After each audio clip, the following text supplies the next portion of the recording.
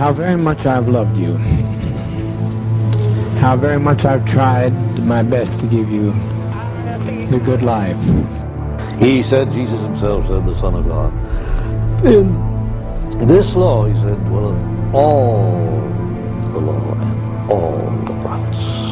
Childish manner, Scott and I impishly danced around his body before he was dead. Just, strangely enough, it was a rush, a teenager's rush. They're coming to get you, Barbara.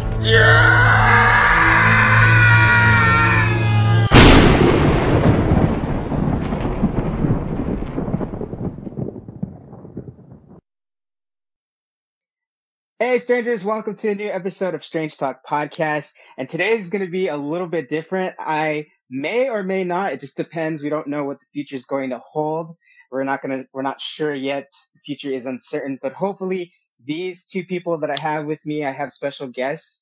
We're going to see if maybe they're going to be an indefinite, permanent co-host on Strange Talk Podcast. And they are from the podcast Red Eye Gaming, or also known as Sesh and Share, or Sesh. Wait, I said that right, didn't I?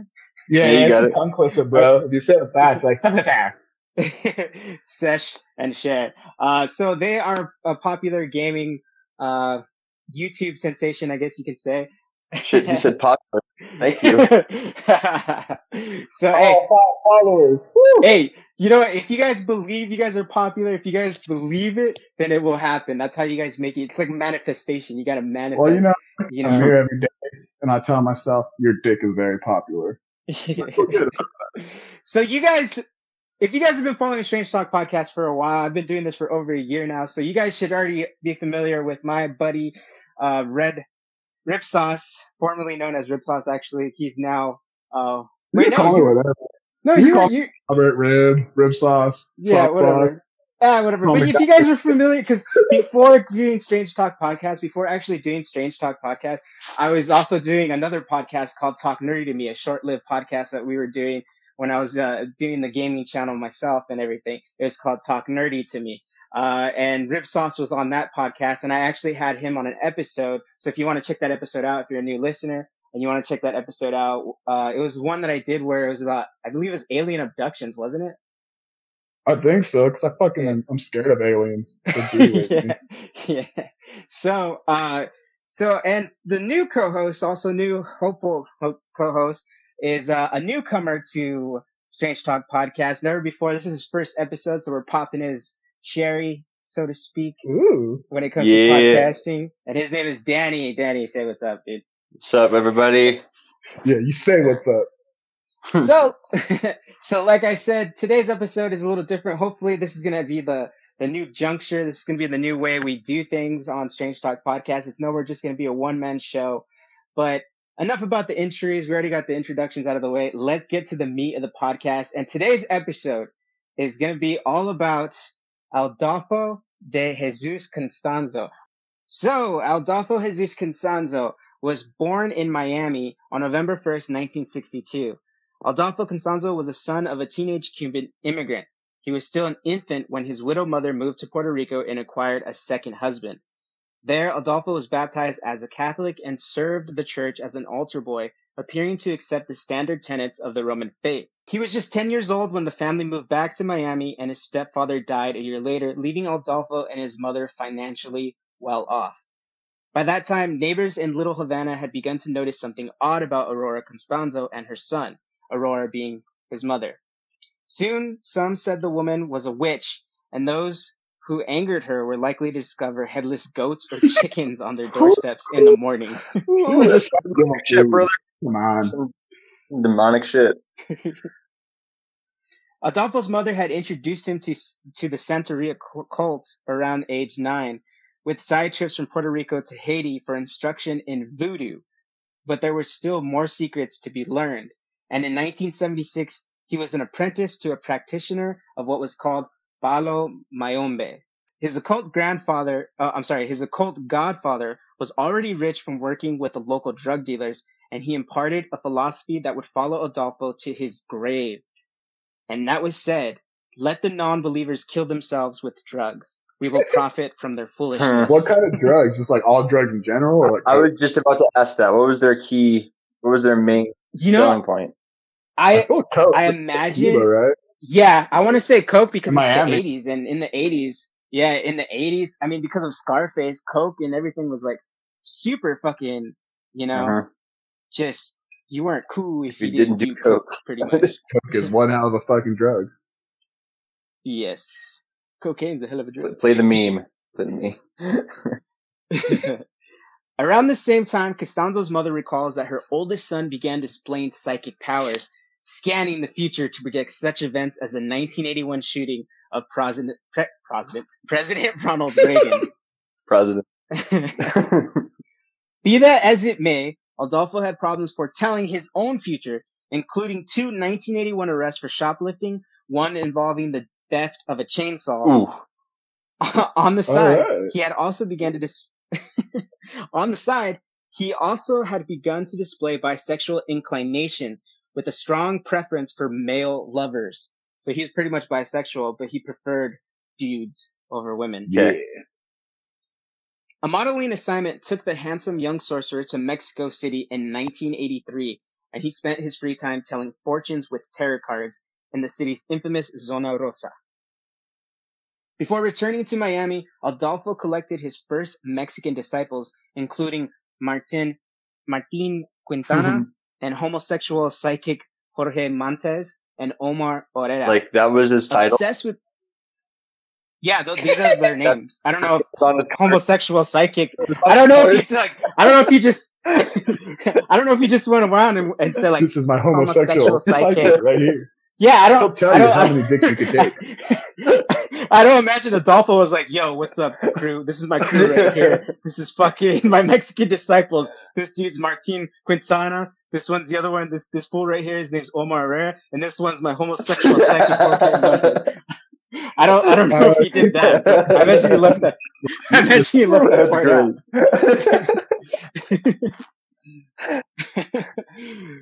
So Costanzo seduced both a young Latino Rodriguez and Herrera, claiming one as his man and the other as his woman. So he made one the woman. Probably. Depending on his Adolfo's romantic whim, depending on who he's in the mood for, if he was in the mood for a man or a woman. Okay. So did he make that guy that was a woman tuck his dick back or something, or? I have no idea. I didn't find anything on that, but that's a good question. Right? You're asking the real questions here, sir. Who was top? Who was bottom? Come on. In mid-1984, Costanzo moved to Mexico City full-time, seeking what his mother called new horizons. He shared quarters with Quintana and Herrera in a strange menage a trois, collecting other followers as his magic reputation spread throughout the city. It was said that Costanzo could read the future, and he also offered limpias ritual cleansings for those who felt they had been cursed by enemies. And essentially, what limpia's ritual cleansings, if I'm not mistaken, I actually had one done when I was like 16 years old. What? Okay, so what it is, I could be totally wrong, but if you're Mexican and you're listening to this, listeners, fucking hit me up at Strange Talk Podcast on Instagram or email me at strangetalkpodcast@outlook.com and tell me if I'm wrong. But if I'm correct, the limpia's cleansing ritual was basically what had been done to me was like it's like basically they get an egg, right?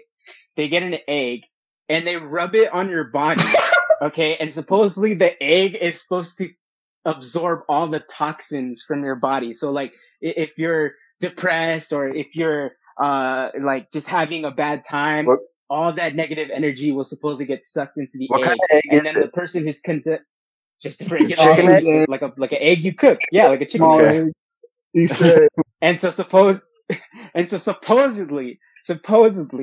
it will get rid of all the negative energy and reveal something if you have a question or something. And so that was back when I was 16 and I was dating a girl. No, I was like 18 and I was dating one of my I was dating this girl at the time. And for some reason, my mom was just like so adamant that the girl that I was dating at the time was pregnant. And I was like, no, she's not. Like, I know she's not pregnant. I'm a virgin. Wow. I mean, I fucking pull out. But, so when the lady cracked the egg open, she cracks it in water, right? And supposedly when whatever forms is what your answer is. And so supposedly my mom had to ask the question, did my son get his girlfriend pregnant? Oh. And when she cracked the egg, she looked at it and she's like, and the lady looked at the water and the egg formed like a bubble shape. And she's like, that bubble is the representation of the baby forming in the girlfriend's stomach. Man. And I was like, what? I was like, what? No, that's not fucking true. There's no way. Bro, the church is selling you out? See, she was probably... No, it's not a church. It's just some fucking lady. No, it's not a church. It's a lady. It was a friend of mine's mom. I'm not going to say his name just in case he listens to this episode. Yeah. But it was a friend. It was my friend's mom that I was friends with in high school. She did it on me. She did it on me, my sister. Yeah. And so I fucking, yeah. Dude. And so my mom thought like I got the chick pregnant, but I didn't. Luckily I didn't. That's just such a weird ritual. It's too funny. That's a great ritual. So, but I guess that's what's, I believe, if it's from my experience, that's what the Limpia's ritual cleansing was. But anyways, how come Limpia? Back to the topic. Limpia, the food from Philippines. I have no idea. That's what I thought you were talking about at first. Olympia fucking cleanse. Like you're gonna eat a bunch of Olympia or something. Oh no.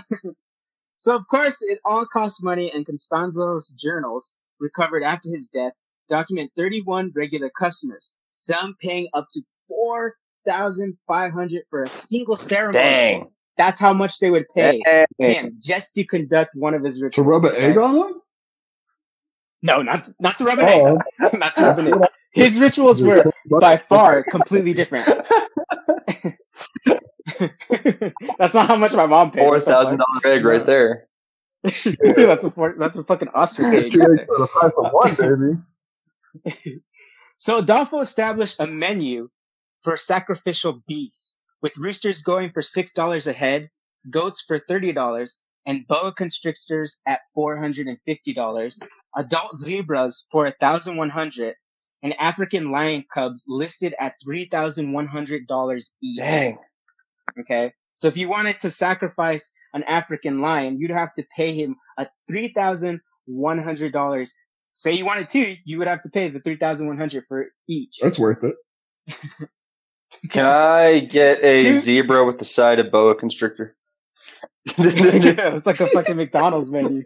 Yeah, can I get a number 9? Do you want the zebra or the cub as a side? I need a kid zebra for my 2-year-old. I need a kid zebra. A kid zebra. True to the teachings of his Florida mentor, Costanzo went out of his way to charm wealthy drug dealers, helping them schedule shipments and meetings on the basis of his predictions.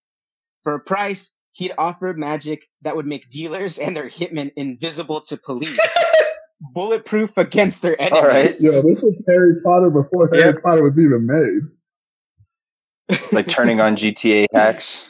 It was all nonsense, of course. But smugglers drawn from Mexican... I don't know. How do you know? How do you know?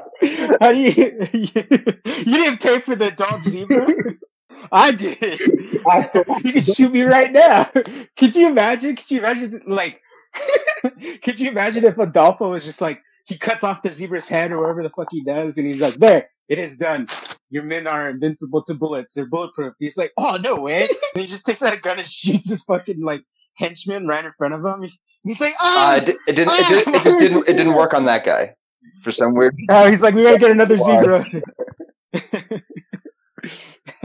It was all nonsense, of course, but smugglers drawn from Mexican peasant stock with a background in oh my god, I don't know how to say this fucking Spanish word. I can't fucking say it. Fucking witchcraft. We're strongly inclined to believe. I'll say the English version. According to Costanzo ledgers, one dealer in Mexico City paid him $40,000 for his magical services rendered over 3 years' time. So over a span of 3 years, that one drug dealer spent $40,000 on Adolfo's fucking rituals. God damn. Look, motherfucker. At those rates, The customers demanded a show, and Costanzo recognized the folly of disappointing men who carried Uzi submachine guns in their armor-plated limousine. Strong medicine required first-rate ingredients, and Adolfo was rolling by mid-1985 when he and 3 of his disciples raided a Mexico City graveyard for human bones to start his own ganga, the traditional cauldron of blood employed by practitioners of Palo Mayombe. So pretty much it's just like this huge pot, like like A cauldron. witches would use, like when pretty much a cauldron. It's just what they would use. He would put the animals in there and sacrifice them. And it would be made out of human bones. He basically started getting he would rob graveyards to find human remains so he could put it in his ganga. Would he use like rib cages? Because like he'd use the bones to make a bowl, right? No, he wouldn't use the bones to make a bowl. He already had a cauldron, okay, gotcha. But he would put the bones in there. Sort of it's like part of the recipe. Soup. Gotcha. Mm-hmm. The rituals and air of mystery surrounding Costanzo were powerful enough to lure a cross-section of Mexican society, with his clique of disciples including a physician, a real estate speculator, fashion models, and several transvestite nightclub performers. All right. Ooh. At first glance, the most peculiar aspect of Costanzo's new career was the appeal he seemed to have for ranking law enforcement officers. At least 4 members of the Federal Judicial Police joined Costanzo's cult in Mexico City. One of them, Salvador Garcia, was a commander in charge of the narcotics investigations. Another, Florentino Ventura, retired from the Federales to lead the Mexican branch of Interpol. So pretty much, this guy, Adolfo Costanzo, was in really high places. He was getting people from like really high government officials and even law enforcement. So he pretty much was kind of in a way like a Scarface type dude. In a country where bribery, mordida, permetes all levels of law enforcement, and federal officers sometimes serve as triggermen for drug smugglers, corruption is not unusual. But the devotion of Costanzo's followers ran deeper than cash on the line. In or out of uniform, they worshipped Adolfo as a minor god in his own right. Their living conduit to the spirit world is what they believed he was. So he had devoted followers. Whether they were in uniform or out of uniform, if Adolfo Costanzo wanted them to do something, they would do it like no questions asked, pretty much. That's how powerful he was becoming. In 1986, Florentino Ventura introduced Costanzo to the drug-dealing Calzada family, then one of Mexico's dominant narcotics cartels. Costanzo won the hard-nosed dealers over with his charm and mumbo-jumbo, profiting immensely from his contacts with the gang. By early 1987, he was able to pay $60,000 cash for a condominium in Mexico City, buying himself a fleet of luxury cars that included an $80,000 Mercedes-Benz. So this guy was living the fucking life. So that's why I'm telling you, man. I'm telling you, it sounds no different than some of the stuff that goes on here in America. Yeah. I don't know what you're talking When about. not working magic, you don't know what I'm talking about? I'm blind to all that shit. When not working magic for the Calzadas or other clients, Adolfo staged scams of his own, once posing as a DEA agent to rip off a coke dealer in Guadalajara, selling the stash through his police contacts for a cool $100,000. That coca. Imagine. That yayo. Ooh. Hush, hush for the yayo. At some point in his odyssey from juvenile psychic to high society witch, Costanzo began to feed his ganga with the offering of human sacrifice. That's what he called the cauldron, the ganga. If you actually go to my profile on Instagram at Strange Talk Podcast, you can actually see a picture of the actual ganga that he would use in the. So is that like the Spanish word for cauldron, or is that just what he called it? I don't know if it's it might be the Spanish word. I don't know if it's a Spanish word for cauldron or if it's just simply like the Haitian word. 1 second. For it, because that's how he heard about that's how he even got it, was from Haiti, because his mom was from Haiti, I believe, or she would just go out there and that's where she would practice. It's a name. It says it's a name in Haiti. Oh, okay. So yeah, it's Haitian. Yeah. So Costanzo began to feed his ganga with the offering of human sacrifice. No final tally for his victims is available, but 23 ritual murders are well documented. Just 23. But that doesn't mean that that's only 23. The police don't really know how many. It could be way more than 23. Murders as well as documented, and Mexican authorities point to a rash of unsolved mutilation slayings around Mexico City and elsewhere, suggesting that Costanzo's known victims may only represent the tip of a malignant iceberg. In any case, his willingness to torture and kill total strangers, along with close friends, duly impressed the ruthless drug dealers who remained his foremost clients. In the course of a year's association, Costanzo came to believe that his magical powers alone were responsible for the Calzada family's continued success and survival. So they truly believed that because Adolfo's rituals were working, that's why they were so successful. Because that dude was fucking scary, dude. No one wanted to fuck with that guy. I'm pretty sure, yeah. Would you want to fuck with a dude that somehow managed to capture a fucking adult zebra and just... Right? He has that kind of access. Bro. Yeah. A dude, or be in the same company as a dude who kills his close friends and family. Like, I'm next if I fucking sneeze on his ass. What the fuck? He's like, did you just sneeze on me? Did you fart on me? Did you just sneeze on me? In April of 1987, he demanded a full partnership in the syndicate and was curtly refused. On the surface, Costanzo seemed to take the rejection in stride, but his devious mind was working overtime, plotting his revenge. On April 30th, Guillermo Carsala and 6 members of his household vanished under mysterious circumstances.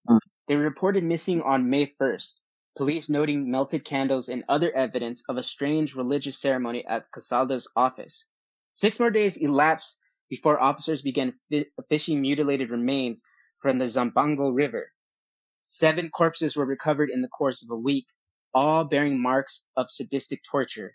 Fingers, toes, and ears were removed. Hearts and sex organs aside. Part of the spine ripped from one body. 2 others missing their brains.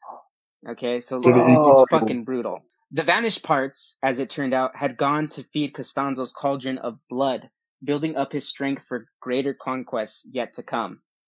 So basically, he was pretty pissed that they didn't want to make him like a full partner of the cartel, like the crime syndicate. So he's like, all right, you guys don't want to make me part of it, I'll just start my own. It's pretty much what he started to just decide to do. He was pretty much becoming Tony Montana. Gotcha. In July of 1987, Salvador Garcia introduced Costanzo to another drug-running family, this one led by brothers Elio and Ovidio Hernandez. I'm not sure if I pronounced those right. At the end of that month, in Matamoros, Costanzo had also met 22-year-old Sarah Aldrete. I'm not sure if I'm pronouncing that right either. I'm a horrible fucking Mexican. Hey, you get a Mexican effort, all right? True. I get that participation. Yep, you get the ribbon. A Mexican national with resident alien status in the United States, where she attended college in Brownsville, Texas. Adolfo charmed Sarah with his line of patter, noting with arch significance that her birthday, which was September 6th, was the same as his mother's. Sarah was dating Brownsville drug smuggler Gilberto Souza at the time, but she soon wound up in Costanzo's bed. So pretty much, Adolfo Costanzo knew how to get it. He knew how to get it from both. He was playing for both sides, man. He knew how to get it from both. He ain't picky, bro. Wingman. Adolfo scuttling the old relationship with an anonymous call to Sosa, revealing Sarah's infidelity. With nowhere else to turn, Sarah plunged full tilt into Costanzo's world, emerging as the madrina, which means godmother, or head witch of his cult, adding her own twist to the torture of sacrificial victims. So not only did she end up with Adolfo, but she basically became his partner. Like, she became his queen. Costanzo's rituals became more elaborate and sadistic after he moved his headquarters to a plot of desert called Rancho Santa Elena, 20 miles from Matamoros. There, on May 28, 1988, drug dealer Hector de la Fuente and farmer Moises Castillo were executed by gunfire, but the sacrifice was a disappointment to Costanzo. Back in Mexico City, he directed his drones to dismember a transvestite by the name of Roman Escuelva and dump his grisly remains on a public street corner. Whoa. His luck was holding, and Costanzo's narrowly escaped when Houston police raided a drug house in June of 1988, seizing numerous items of occult paraphernalia and the city's largest ever shipment of cocaine. Bro. Of that yayo. The dude knows how to send a August message. That's for sure. Yeah, pretty much. He's not only is he dramatic and very charismatic, but he's also, I guess, for showman. Yeah. He's like his showmanship. Totally. You know? On August 12th, Ovidio Hernandez and his 2-year-old son were kidnapped by rival narcotics dealers, the family turning to Costanzo for help. That night, another human sacrifice was staged at Rancho Santa Elena, and the hostages were released unharmed on August 13th. Adolfo claiming full credit for their safe return. His star was rising, and Costanzo barely noticed when Florentino Ventura committed suicide in Mexico City on September 17th, taking his wife and a friend with him in the same burst of gunfire. In November of 1988, Costanzo sacrificed disciple Jorge Gomez, accused of snorting cocaine in direct violation of El Patrino's ban on drug use. That's why he killed him. So basically, yeah, which is so weird. Like Adolfo Costanzo was cool with like sacrificing humans and animals, but God forbid if you did drugs, like he believed wholeheartedly in like don't get high on your own supply. That's how he was. So because he found out his fucking friend Jorge was basically like snorting cocaine on the job, he fucking killed him. See, I would have been dead. As fuck. You'd have been dead. Yeah, cocaine's amazing. Dude, a month later, cocaine. I ain't rich though. Then why don't you become a fucking drug cartel leader, man? Do those rituals. Start getting. You got the name for it, bro. I am a Rodriguez. Fuck. Tyler must see me face off if you. You gotta live up to the Rodriguez name. You want to join my cartel? I'm cutting your dick off. I cut your foreskin off. That's the voicemail you send everybody. A month later, Adolfo's ties with the Hernandez family were cemented with the initiation of Ovidio Hernandez as a full-fledged cultist, complete with ritual bloodletting and prayers to the Ganga.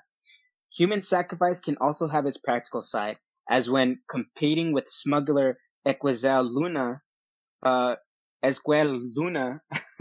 believe is how you say it, was tortured to death at Rancho Santa Elena. On February 14th of 1989, 2 other dealers named Ruben Garza and Ernesto Diaz. Oh no, that's my name. Well, not Diaz. Not Diaz. But that was an undercover name, all right, bro. Wandered into the ceremony uninvited and promptly wound up on the menu. Ooh. Uh-oh. So they were just kind of like, is this the bathroom? Oh dear God, what did we walk into? Conversely, Adolfo sometimes demanded a sacrifice on the spur of the moment. He just gets so into it that he would just be like, you're sacrificed. He's like Oprah at that point. You're getting sacrificed. You're getting sacrificed. Sacrifice for everyone. Everybody gets sacrificed. You, come here. Chops off a finger. The people that he would come to sacrifice, they like felt honored, maybe. Yeah. Oh, totally. Yeah, that is true. Maybe they're like, he chose me. He's killing me today. That is a good point. That is probably true. That's probably what happened. Wonder how I'm gonna go. Oh my God, is he gonna chop me up? Is he gonna cut my leg off? Am I gonna be with the zebra? I'm gonna be with the zebra. You and the zebra get decapitated together at the same time. Yeah. When he called for fresh meat on February 25th, Ovidio Hernandez gladly joined the hunting party, picking off his own 14-year-old cousin, Jose Garcia, in the heat of the moment. Okay. He's like, I got somebody for you. That guy beat me in fucking COD. Let's get him. Let's get his ass. Would he necessarily try to find, like, virgins, too?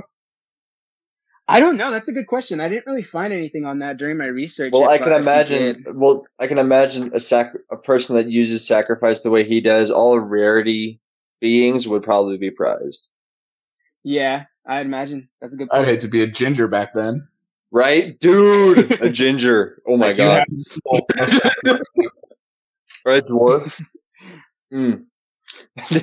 So on March 13th, 1989, Costanzo sacrificed yet another victim at the ranch, gravely disappointed when his prey did not scream, and plead for mercy in the approved style. So basically, that's what he wanted. That's what he liked, was when he begged and pleaded for his life. I don't even think, it wasn't even about, like, the fact that, I don't think, like, what I'm saying is, like, I don't think at any point did Adolfo ever cross his mind, like, but what if it's actually working? No, I think he just did it because he liked killing people. Yeah. That was more, because he got off on people, like, pleading for their lives and shit. He loves that power. It's like a rapist in a sense. It's not about the stuff. It's the power that he has. Yeah. Disgruntled, he ordered an Anglo for the next ritual, and his minions fanned out with their noses to the ground, abducting 21-year-old Mark Kilroy outside a Matamoros saloon. The sacrifice went well enough, followed 2 weeks later by the butchery of Sarah Aldrate's old boyfriend, Gilberto Sosa, but Kilroy's disappearance marked the beginning of the end for the Costanzo's homicidal family. And the reason for that is because Mark Kilroy is a white American from America. America. Yeah. A popular pre-med student from Texas, Mark Kilroy was not some peasant, transvestite, or a small-time pusher, which is why a lot of people believe that Costanzo was able to get away with it for so long, because he was basically killing people that nobody cared about, unfortunately. Yeah. That nobody was going to care to look for. He was mainly killing transvestites. So Mark Kilroy was not some peasant, transvestite, or a small-time pusher who could disappear without a trace or an investigation into his fate.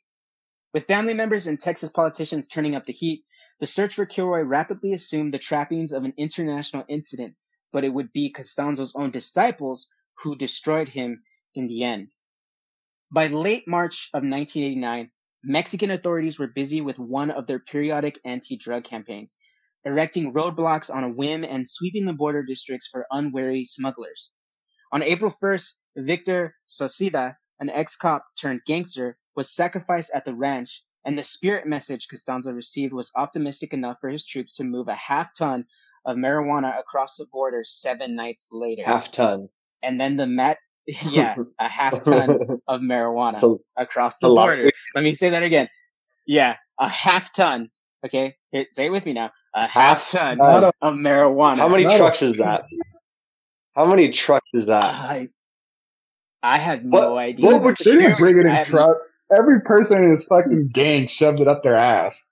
That's how they smuggled it.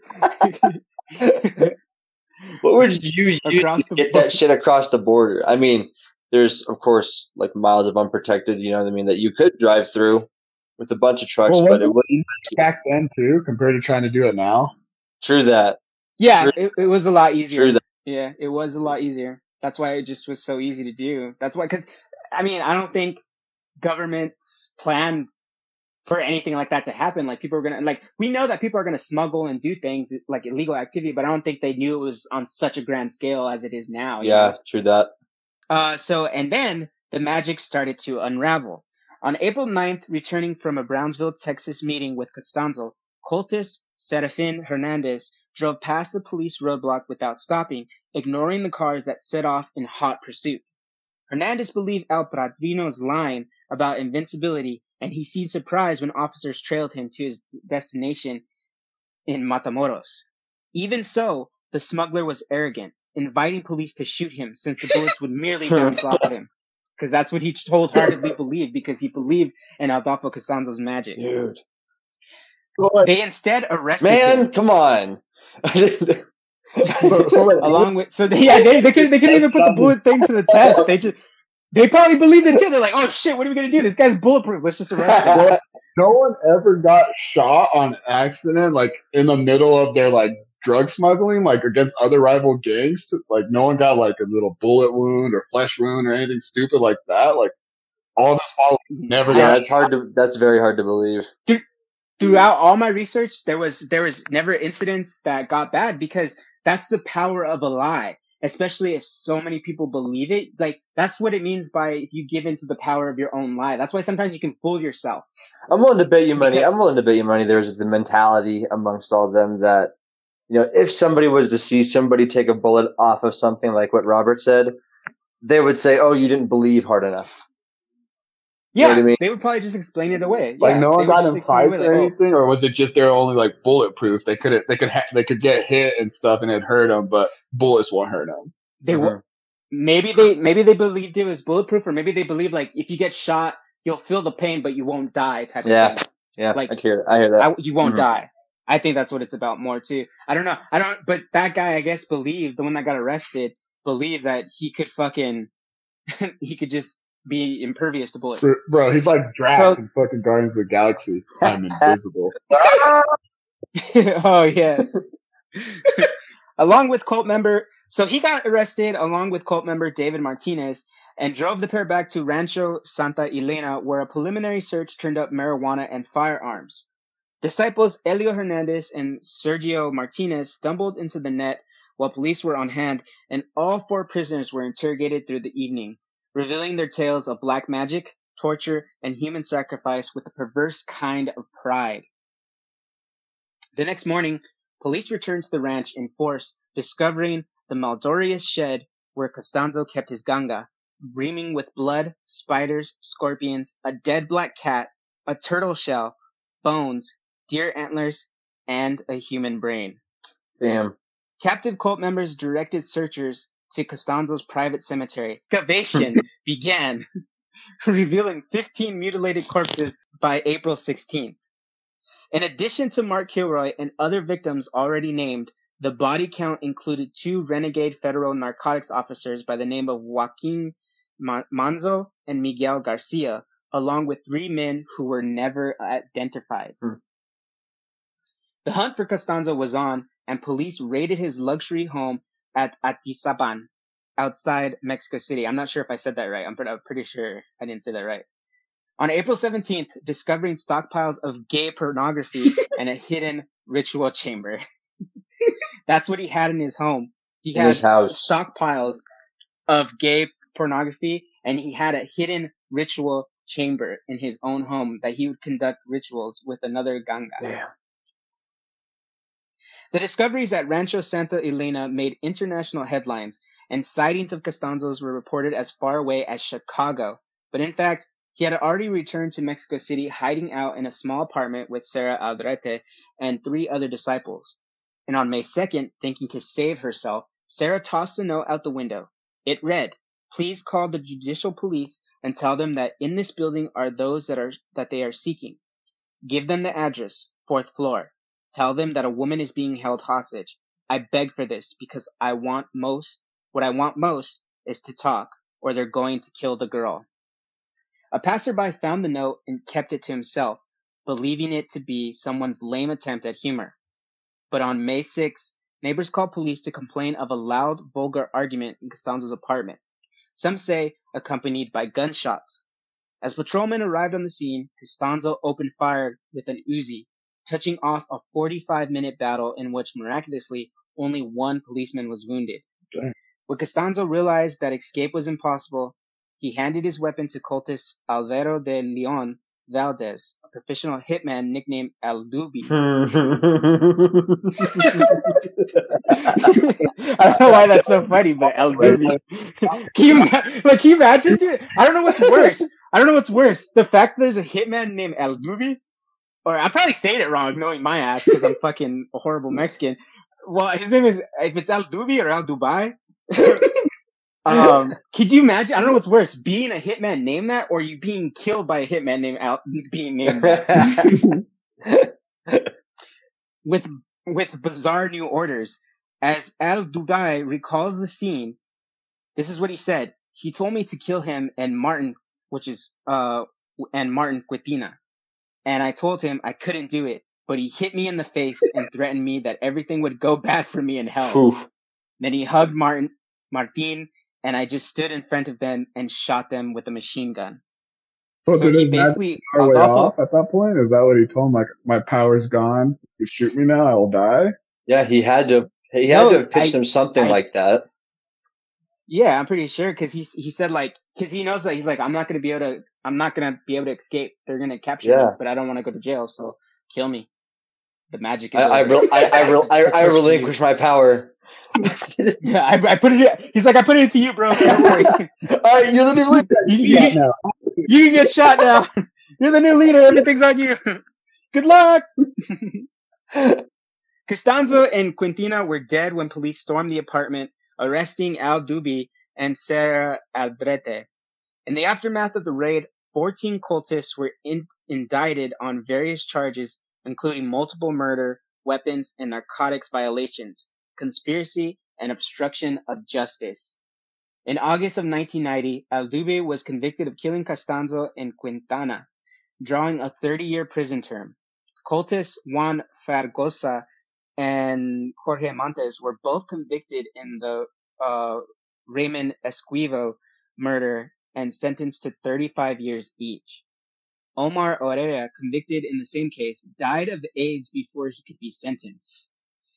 I don't know why I'm laughing, but I'm not laughing because he died of AIDS. That's all I'm laughing. I'm laughing because of the way I pronounce the names. Please let the record show. I'm not laughing because he died of AIDS. I'm laughing because of the way I pronounce the name. It's just funny because, he's fucking, he can't get shot or anything, he'll survive, but AIDS is what gets him. Exactly. But Magic, Magic can't even get AIDS now.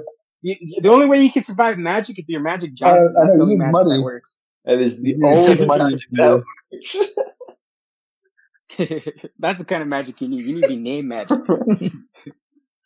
Sarah Aldrete was acquitted of Costanzo's murder, but sentenced to a 6-year term of conviction of criminal association. So basically, she just got 6 years for just being associated with him. So she probably, I'm pretty sure she fucking did some fucked up shit herself. I'm pretty sure she tortured people, especially if she's with that Adolfo. Yeah.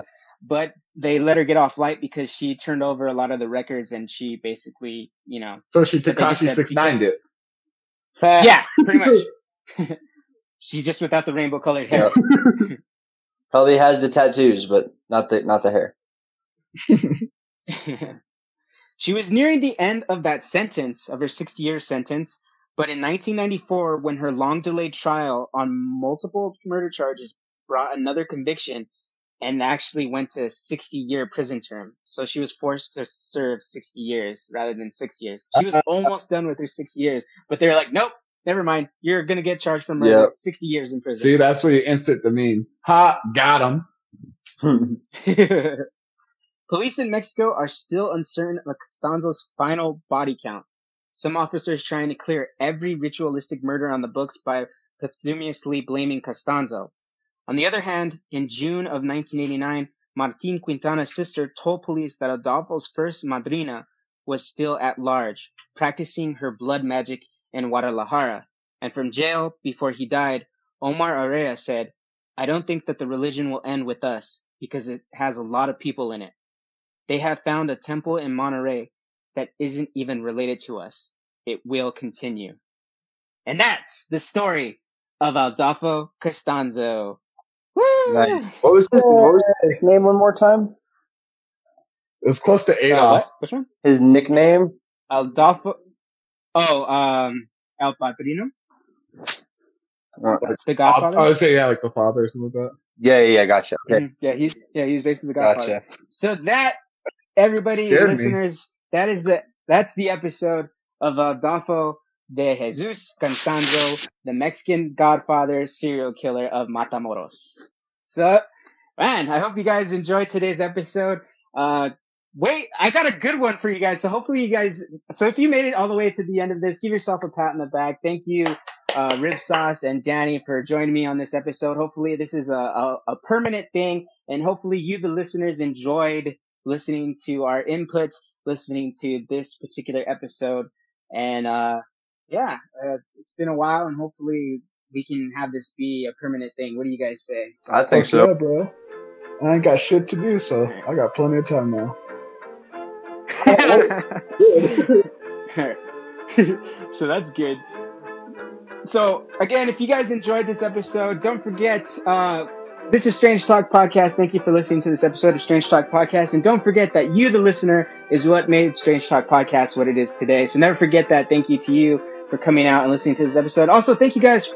Recently, I've been noticing that I've been getting a lot more listeners and followers on the podcast. So thank you for that. Also, too, I could have sworn that like last week I had seen that I was at 15K downloads. And recently we just jumped up to 18.5 1.8K downloads in total of all the episodes combined. So that's a huge fucking number.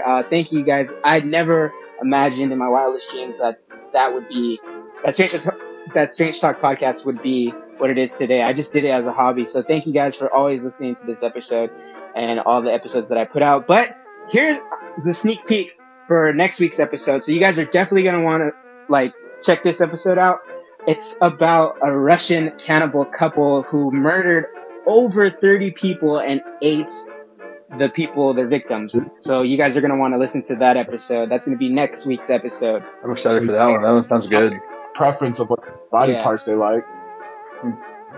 I don't know. We'll see what the research has to say.